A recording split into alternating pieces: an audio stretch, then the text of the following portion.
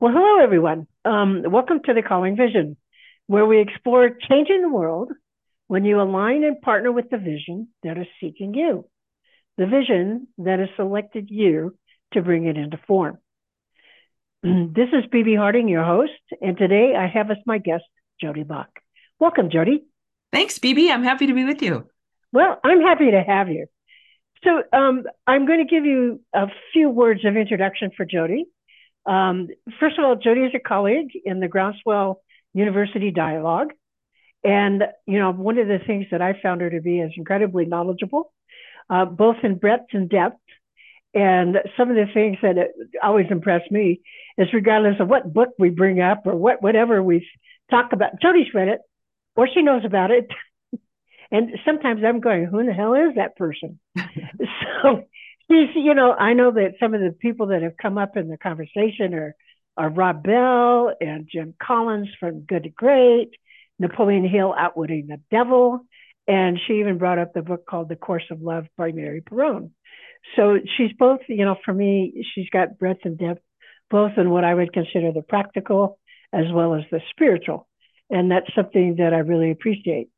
Another thing that I really appreciate about Jodee in our discussions is how she really is very vulnerable and open and shares her experiences of how she's been impacted by the dialogues and conversations that we've had in that particular, I'm going to call it a course for lack of a better word. And then how much she pushes towards simplicity. I really loved her take that, a leader is someone who goes first. And I went, wow, that's pretty cool. There's so many words, other words and feelings that one can attach to the word leader or leadership. So Jodee has a business or at least a group that she's getting ready to start called Enlightened Leadership, where there'll be a dialogue about what does it take to be a leader? And, how is the leadership function changing in the world and what needs to be brought, to the forefront? There's a few things that I've learned about Jodee, definitely that she's a people connector, she's a speaker and a podcaster. Those are things that I knew. However, when she gave me her bio and I peeked at her website, I discovered a few other things that she was the author and co-author of 8 books. And I went, well, okay, I didn't know that. And that she considers herself the accidental entrepreneur. And she also, I found it, but I couldn't re-find it, that you had a traumatic experience around one of your books. And we'll talk about that in a little bit because I'm very curious about that. Yeah. I'm going to call it a traumatic experience around one of your books. Um, so I just really, really appreciate the fact that you're here. And so again, welcome, Jodee. Thanks, BB. Yeah. Do you feel like I left anything important out of your No, intro? no. Okay. We'll uncover whatever needs to be uncovered here, and I'm pretty much an open book, so it's all good. Cool. So one of the first things I really want to talk to you about is like, the accidental entrepreneur. And when you, first of all, what happened? Let's talk about that. Well, I grew up in an era where, you get a job for 40 years and you get the pension and there's no other way to do it. You just do the same thing. What do they call it? The 40, 40, 40, 40, 40 hours a week for 40 years and you retire at 40% of your income or something like that. Oh, I've never heard that. Okay. Yeah, I just didn't know there wasn't any other way. So I spent my early career kind of trying to find the place where I thought I might be able to stay forever. And it just didn't turn out that way for me. The longest I stayed at any job was for 10 years, which now feels like a long time to be in one job. But I was very restless. And my last W-2 job before I started my business was at a manufacturing organization where I was hired to do leadership development. And this manufacturing organization was a private public partnership between the Department of Commerce of North Dakota and this organization. And they were funded from the National Institute of Standards and Technology. So we had to show results, and that's how we got funded. And I was hired to do leadership development, and we didn't know how to measure those results. It was a new position. And so every day I was trying to make myself measurable. And I remember one day I came into my office and my boss said, Jodee, what you do is touchy-feely crap that makes me puke. And I went, well, I wonder if this is where I need to spend my career. And that began this journey into personal development for me, which eventually led to me leaving corporate America to start my own business just because I didn't know what else to do. I couldn't find something that would fill my soul. So I did my best to create it. So, did you have an awareness at that time of like you were being led in a different direction? If that's a good question, and only in hindsight can I actually take a look at that. During the time I was in it, I didn't at all. Actually, that's not true. Let me think about that. There was one of those jobs that I had during my, foray into figuring myself out, where a friend of mine said, "Jodee, what we're going to do is put a date on a calendar, and it's going to be 90 days out. And from today, it was February 15th. And he said, in 90 days, something's going to happen. I don't know what it's going to be, but something's going to happen." And so I circled the date. I think it would have been February, March, April, May, May 15th, circled that date. Then sort of forgot about it, just was kind of upset with my boss at this job I happened to be at the time. And I was recruited to a startup training company then, and I started on day 95. So when I look back, there were things guiding me. And that was a startup training company where I discovered that while my mom was a teacher and all of her brothers and sisters were teachers, I never wanted to be a teacher. But it Mm. turns out that I am. It's in my DNA. I might just not be a teacher like everybody else in a classroom. And that job that I was kind of drawn to proved that to me. Even though it didn't last, it was a startup that was underfunded. And one day I came back and my furniture was being repossessed. So I knew I needed to find a different job at that point. But that was really the beginning of me recognizing that you can't fight your calling. Hmm. So, what would you say, over the years and the evolution of it, that your calling is? Well, I wouldn't call it teacher necessarily, but Yeah. when I look at that, being a person who has information to share, which I'm calling now a thought leader and someone who supports others in their own development journeys. I don't know what the title for that is. I don't know if it's a coach or a consultant. I don't know. I feel like it's less a sage on the stage and more a guide by your side. I've heard that distinction before, but I do enjoy speaking on stages as well, just to kind of wake people up to possibilities. And I think that's what I feel it is. Yeah. So, one of the things that I hear, that term thought leader, I hear that term quite a bit. For you, when you say the word thought leader, what does that mean to you? I had a mentor who died during the COVID thing. Before that, he people called him a thought leader. And I didn't really know exactly what that was, but I knew him. His name is Dave. And I knew Dave was a thought leader. And there was one point, maybe a couple years before he died, that he told me, "Jodee, you're a thought leader, like I'm a thought leader." And if I compare in that space myself to Dave, that's a huge compliment. And what I saw in Dave, he's a guy who has universal principles as part of his lexicon, part of his awareness and understanding. And he shared that in a way that made it accessible to anybody. He didn't talk above people.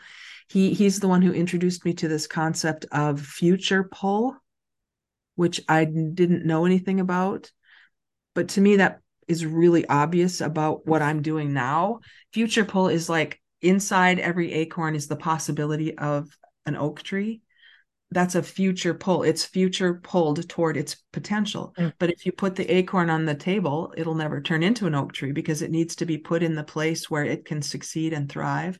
And to me, those are the kinds of thoughts that Dave led in his conversations and speaking and coaching. And that's I hope to do a service to Dave in sharing some of those kinds of thoughts and possibilities where it's not making we've talked about this, Bibi, but it's not making people do it. It's allowing them to become aware of perhaps the vision that's calling to them.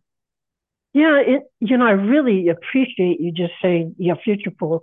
That's not a term that I've heard before, but it's the one that I try to language around Mm-hmm. because I really feel that it's kind of like with the realization for me that a vision is calling you as much as you're looking for the vision, Right. and I've using the term vision, but it could be, a person's book is calling them, a person's, career is calling them, a person's life story is calling them, whatever. But there's something that's in there that's pulling them forward instead of being pushed into Yes. something. Yes. And, so thank you for the term. Mhm. Um, what do you feel that you're being pulled towards? Do you have a sense of that? I I I think it's hard to articulate because it's such a feeling. And I was never one who would identify as a feeler or a kinesthetic. I would never have identified that because I was conditioned and trained that it's about what you think and what you read and what you know and all of the things that you tell. And so it's only in the last, I don't know, couple of years maybe that I'm starting to really own my feelingness, my somehow some sort of inability to articulate the feeling area because I've been so good at articulating the doing area of my life. Mm-hmm.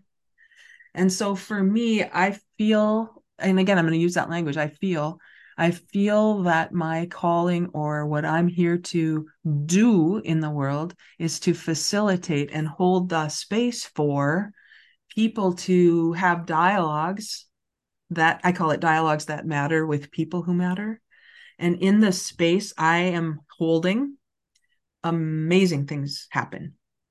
And so my job is to witness the amazing things that happen in the space I hold for people to be heard, gotten, witnessed, seen, celebrated, maybe.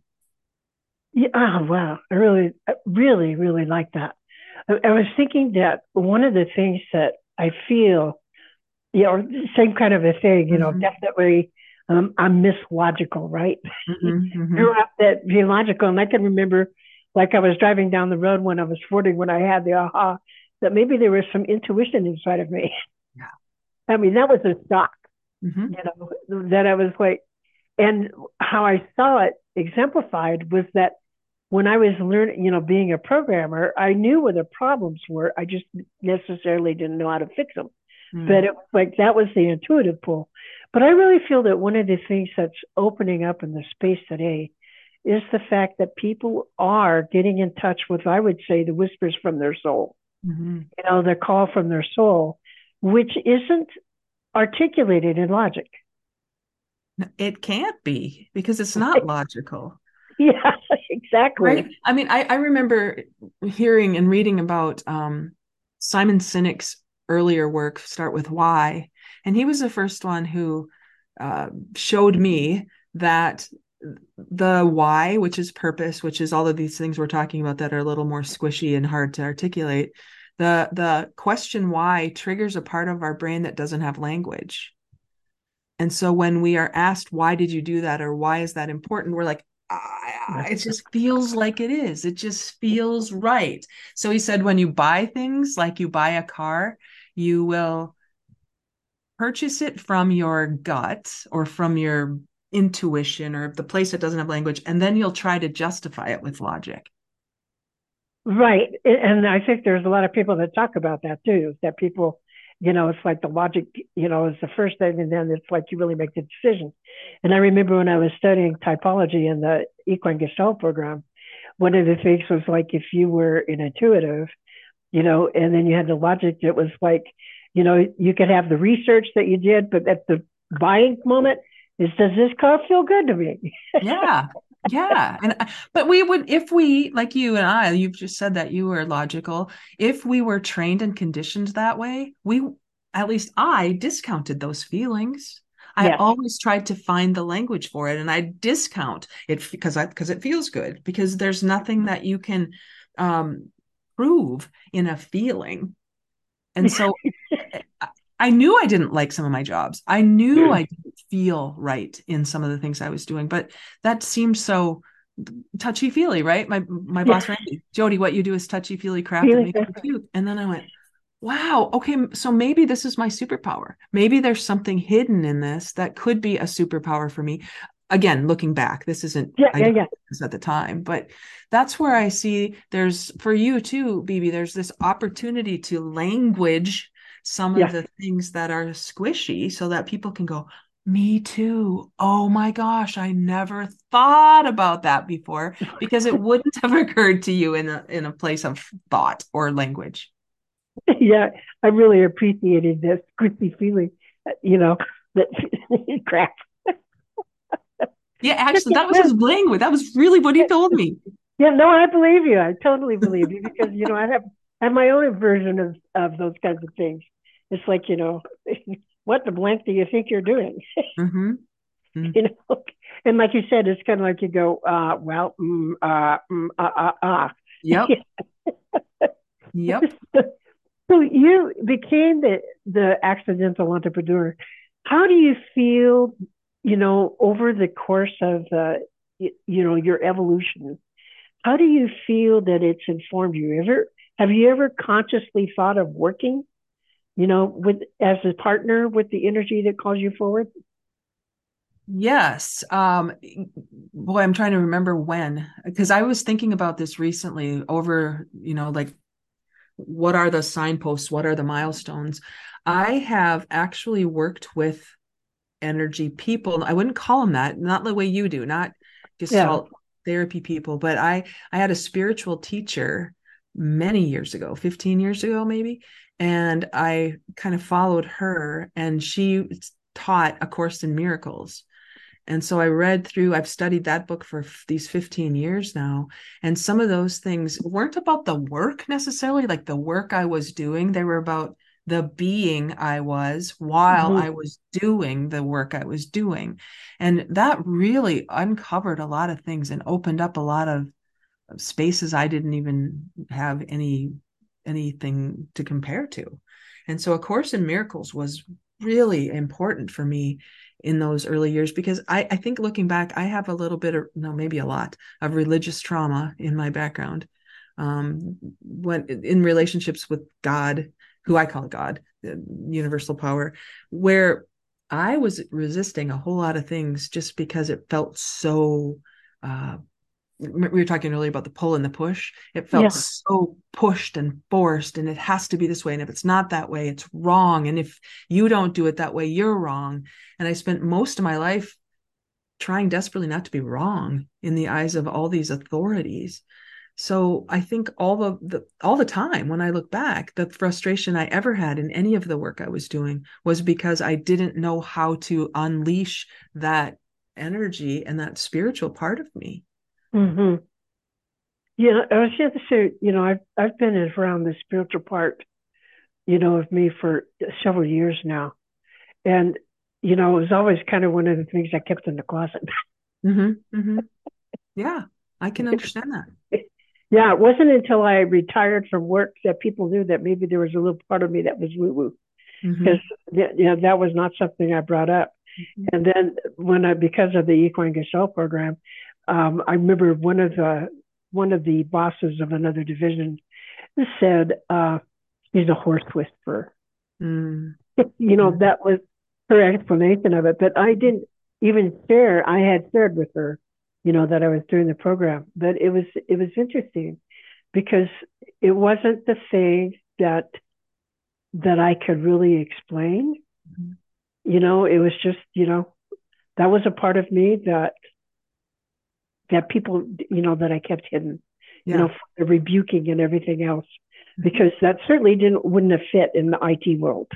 No, no, then, I mean, looking Yeah, back, I bet yeah, now when you really look at IT, the IT world, I just had the opportunity to speak to a group of C-level executives in the IT space who are in transition, in career transition. Either they've just landed or they've been downsized or outsourced or something. And I was amazed, this was just last week, that I shared a message with their organization, 90 minutes. How many of them came up to me afterwards and just articulated things that probably like were closeted kind of feelings in that space of IT, where now I've developed these relationships with these executives in the last week that point more toward my painting and the things that I'm doing just recently that have a lot more to do with spiritual dimensions than with left brained. So I'm wondering if there's something about IT. You can't touch it. You can't feel it. You can't. What is the internet? What is information technology, right? You can't. So there's probably a big spiritual dimension in that industry. I would agree with you. I feel like that's something that's opening up. But I also would attribute that to the fact that there's a wider acceptance of these principles than there used to be. True. These days it's quote common knowledge. People know people who are energy healers. People know people who are, bring in messages or information, that I would refer to as being channeled information. Sure. And there are people who bring in channeled information that have no idea that they are bringing in channeled information. And it's like, the situation where somebody says something really profound, you ask them to repeat it and they go, what? I don't know. Yes. That happens a lot for it does. me, for sure. Yeah. One of the things that you talked about was, doing it right and how you've lived a life of being, trying to be right. The traumatic experience that I read, and it was really interesting because I ran across it, but then I went back to look at it so I could, get some more information out of it, and I couldn't find it. Oh, funny. Are you talking about the review? Yeah, I say, if I remember the situation, you were in an interview with somebody about the book, and I think it was the 100% Factor book. Oh, yeah. And I could have that wrong. No, you're right. And if I remember correctly, you were talking about people not knowing what they want. And she was totally aghast at how people could not know what they want. Yes. Talk about what happened for you. Yes. Oh, yes, that's right. I just wrote that not that long ago on a blog post, I think somewhere. And it kind of reminded me of this. It was a long time ago, 2006. And this person interviewed me for a magazine or something to talk about the book. And it was a man who interviewed me, and he said, who would read your book? And I said, well, it would be for people who are kind of searching and don't know exactly what they want. I think that would be a really good thing. And he said, he just couldn't understand how anybody would ever not know what they want. And I thought, oh my gosh, I'm wrong. I've written this book for people like me who may not know exactly what they want. And here's this guy who knows so much more than I. He's a publisher of a magazine. He's a big deal. Wow. I'm kind of embarrassed right now. I don't know what to do. I've got this book. I thought it was great. And I started doubting myself because that's what I did. Right. I wasn't trying to be right necessarily. I was trying not to be wrong. I think more than anything, when I was in this stage of, I can't find my people because I'm the only weirdo out here. And here's this guy who's telling me that this book is of no value to anyone. And I thought, oh, really? But the funny thing about that was that at least not in my circle, nobody read that article. Nobody heard that interview. No, there was nobody in my circle that believed that. And so I had to come back with this, now 5 boxes of books that I'd purchased to try to get people to read. I had to let that go a little bit because I had to believe in what I had written. And so I went back and reread my book, and I went, well, if it weren't me writing it, this is really good. There's really good information here. So it was a blip, but I was reminded of it as I'm recounting the stories in my history that don't have the emotional pull they used to. And that's the beauty of the work we're doing, you and I are doing, where we can release the negative emotions and energy from the history and still have the stories to tell, but they don't pull us back in the trauma that we might have experienced at the time. So I imagine, and correct me if I'm wrong here, I imagine that in the course of your entrepreneurship in particular, that there have been times where the doubts are there. You think? Well, I know there are. Tons of them. Yes. Oh man, so many times I'm like, why can't I just find a job? Why can't I just work? I mean, I've tried. If you look at my career, I've gone in, I've gone back in, and I've been in a situation as an employee for 3 years, and then I'm out, and then I'm back in as a partner for 4 years, and I'm out, and then I'm back in as an employee. I've tried because I think for me, I crave community more than anything. So Mm, for me, I will in the case of my last job, which was in 2021, for 9 months. In that job, I loved that job. I loved it. There was nothing about being an entrepreneur that I felt I was missing in that job. For me, it's not the entrepreneur journey is not one I ever would have chosen. I just want to be around really cool people and be celebrated for my gifts and talents. I don't care if I'm doing that for myself or with somebody else. hmm. So, so at the same time, you keep doing it. Because I can't seem to find something that fills that hole in my soul for a group. It feels like I'd have to give up too much. And I could be completely wrong about that. But what I have now stopped searching for and maybe am calling the universe to provide for me is opportunities to do the work I love and the work that I feel called to do in the service of people who love what I do. Do what you love in the service of people who So, love what you do. yeah. So now let's take that for a moment there. So you're looking for that deep, rich conversation with other people, that ability to share and what have you. So is that the prompt or the calling that's coming to you for creating your enlightened leadership group? Yes, I think it's a space where there aren't any right answers. There are just conversations that can unleash inside people um, blocks that they didn't know they had. I don't know if you can see my tattoo. I have a tattoo on my arm, and if you can't see it, and if it's audio, you won't see it anyway. It's ISUMATAQ, and that word, the pronunciation is still not exactly clear to me. I say Isumatak, but I've seen it pronounced Isumatak as well. But it's from the Inuit language, and it is a person who holds the space for wisdom to emerge. Whoa. And that's what I feel called to do. So the doing of my life is to hold that space for wisdom to emerge from the dialogues, corporately, sure, individually, yes, in a space where people don't know where else to go. That's what Enlightened Leadership Lab is about. It's a lab. We can experiment. We can be safe. We can say something that somebody might not understand, and we'll have very loving arms holding us. I mean, I know it sounds a little squishy, but that's kind of what in 3 weeks we've had three gatherings so far. It's felt like that. Yeah. Well, that's the same kind of experience that I take away from Groundswell. Mm-hmm. And, I don't know, I could put words in your mouth, but I feel like that's the same kind of a thing that you take.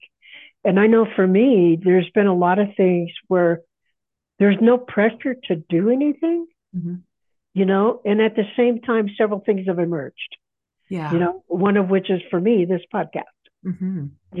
that real awareness that I wouldn't have put together, Mm-hmm. but that real awareness that, waiting for the calling that's calling me, or not waiting, but living into it. Yeah. And, there have been things that I've been doing all along that kind of lead up to that. But here, all of a sudden, it's like, oh, guess what? This is the next experiment. And that's what it is. It's an experiment and to see where it's going. So how have you seen the threads of your life come together in the, the Enlightened Leadership Lab? How have you seen your life experiences come together with that? Yeah, that's a good question. I think the looking back again, Steve Jobs told us we can only connect the dots looking back. Connecting those dots and looking back, the frustration points, the places where I got out of flow state, were signposts to say what's missing, the presence of which would make a positive difference. And for me, it was always safety, conversation, connection. So when I felt frustrated and upset, it was because that was missing, whether it was in a job, Even as I had my own business, if I got out of the flow of clients and customers finding me or whatever, that's what was missing. And so in the Enlightened Leadership Lab, sharing that for me, Chris and I co-host it, so we both can share our experience and watching people. We have about 10 people now, so the 12 with us. When you watch them and you can see them all on a Zoom screen, and you say something or Chris says something, I say something or Chris does, and they go, oh, me too. I thought I was alone in that. Oh my gosh, right? So then who they can be in those 90 minutes, like we can in Groundswell, it kind of informs how they show up for the rest of their week. And then who are they being with their family and their business and their company if they're an employee? They can come back the next week and go, okay, this is what happened when I was being me, or when I tried to do this, or when I found myself back in a frustrating place. It's like a soft landing spot every week. Mm-hmm. Do you have any sense at all of where you're going, and like let's call it an energetic presence informing you about what kind of wisdom to share? Do you have any sense of that? Mm. When I'm speaking, or when I'm doing a prepared speech, or when I'm coaching, how do you mean? Because it's Yeah. different. Well, I would say all of it. Yeah. Um, yeah, I would say all of it. I'm just checking in and going, nope, not feeling it for just speaking or just. Okay. It's like, do you have a sense at all of like, the wisdom, your tattoo, Mm-hmm. the space holder for wisdom to emerge? Did I get that right? The person who holds the space, yes, for Yeah, wisdom to emerge. Yep. yeah, okay. So like in that particular sense, do you have a sense of being guided, led, Mm. informed, um, about the kind of wisdom to share? It's Yeah. curiosity here. Yeah, that's good. So when I'm preparing a speech, let's say I'm preparing a speech to give to an organization. If somebody's hiring me to do a speech, I'm preparing what I think they want to hear. So I've got slides, I've got, I'm doing the work. I always ask, if somebody's hiring me to do a speech, what do you want the audience to know, be, feel, think, do, and have as a result? So I have them tell me in a way. And if I think about what your question was, I'm guiding the universe to answer these questions for the client that's paying me, right? What do you want the Mm-hmm. audience to know, be, feel, think, do, and have? And so I put those down on the slides. And then as I'm talking, sometimes I hear myself. Yeah. It's hard to explain. I go in a place that I didn't necessarily intend. And that happens a lot. And it's happened a lot over the course of my speaking career.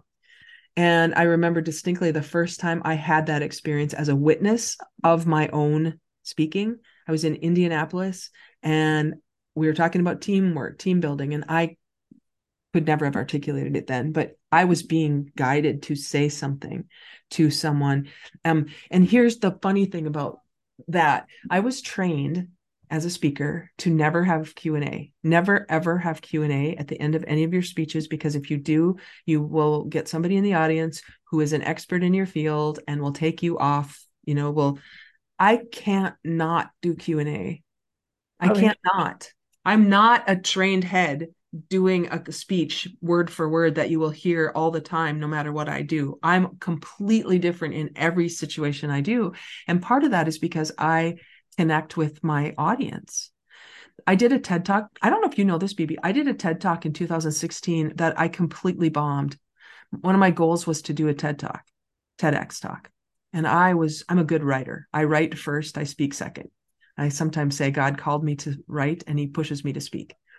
And right. And in that speech, it was such a good speech, and it was memorized, 12-minute memorized speech.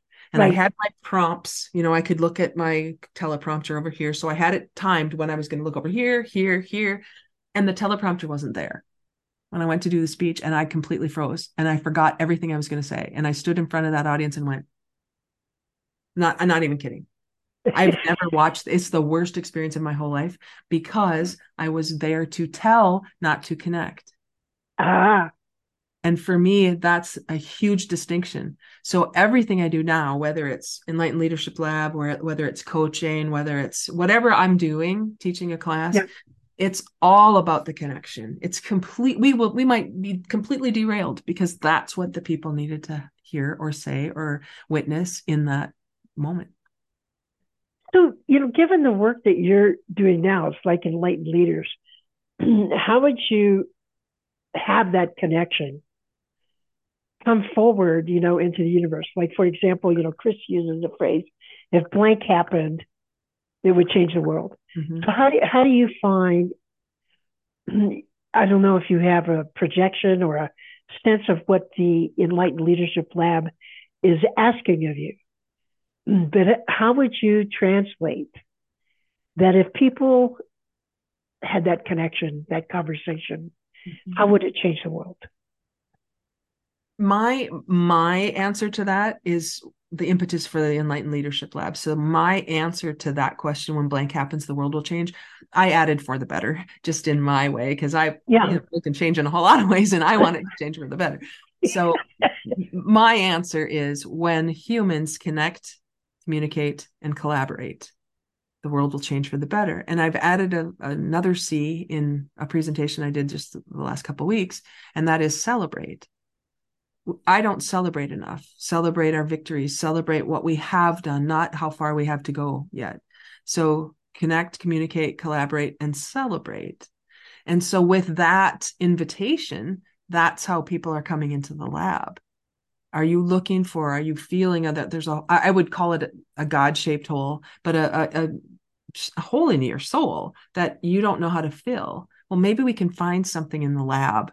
And when we connect, communicate, collaborate, and celebrate, that is a possibility that can happen in the lab. Enlightenment just means for us that we don't already necessarily know everything there is to know, and that we're going in a direction that has a spiritual dimension to it. If you're looking specifically for business leadership stuff, this might not be for you. But if you're looking to be in a space of people who are like, man, maybe there's more I don't know, and the light might dawn on us in the conversation, that's what the Enlightened Leadership Lab is all about. How have you navigated, over the course of your career here? How have you navigated dealing with the unknown? Not well, because I always needed to know, right? That's how it was for me. That's why it Yes. was such a frustrating career journey. And it's only been in the last, golly, I'm going to say since COVID, that a lot of things, who knew anything during Right. that time? That was like a shift, like a snow globe being shaken up and needed to settle in some way. And so all of that was almost for me awakening different parts of me. Like NLP came to me after that, neuro linguistic programming. I have become certified in that. Some of those kind of spiritual or squishy ethereal kind of certifications are becoming more real to me. And if people don't want what I've got, sorry, you go find somebody who does, because we're going to talk about things that you might not know yet. But isn't that the beauty of having somebody guide you in a space where you don't know what you don't know? Yeah. So how have you become, for you, more comfortable with that unknown? How You have know, you really stepped into that? it's unfolding every day, so it's really hard to go back and find the time. In fact, people are asking me now, because I've started painting in since February, March, April, May, June. It's 4 months that I've been painting, and people are asking me, how did that start? How did you do that? What was the journey for you? I don't really remember. I mean, I know there was a longing or something. So it was a long winter. It was a long winter in Fargo. And I turned 60 in January. And so I knew I wanted to do something substantial for my 60th birthday in January. And so I had an event called the Chill Out Retreat. And I invited people to come and be with me in Fargo in January, which is just asinine. Who does that? And people did. People said yes. And we had this great event where like-minded and like-hearted people came together with, it's a longer story than we have to talk about. But that started this like, well, okay, so if people are coming to something that there's no guarantee of anything, It's just that they want to be in the room where the possibility exists that something could be amazing. Then why would I think I have to know everything about everything? Because it'll be revealed. It'll be revealed in the conditions that allow it to be revealed. Why would I not trust that? And that's how my painting journey has turned out recently. I mean, I thought painting would be fun. Get a canvas, throw paint on it.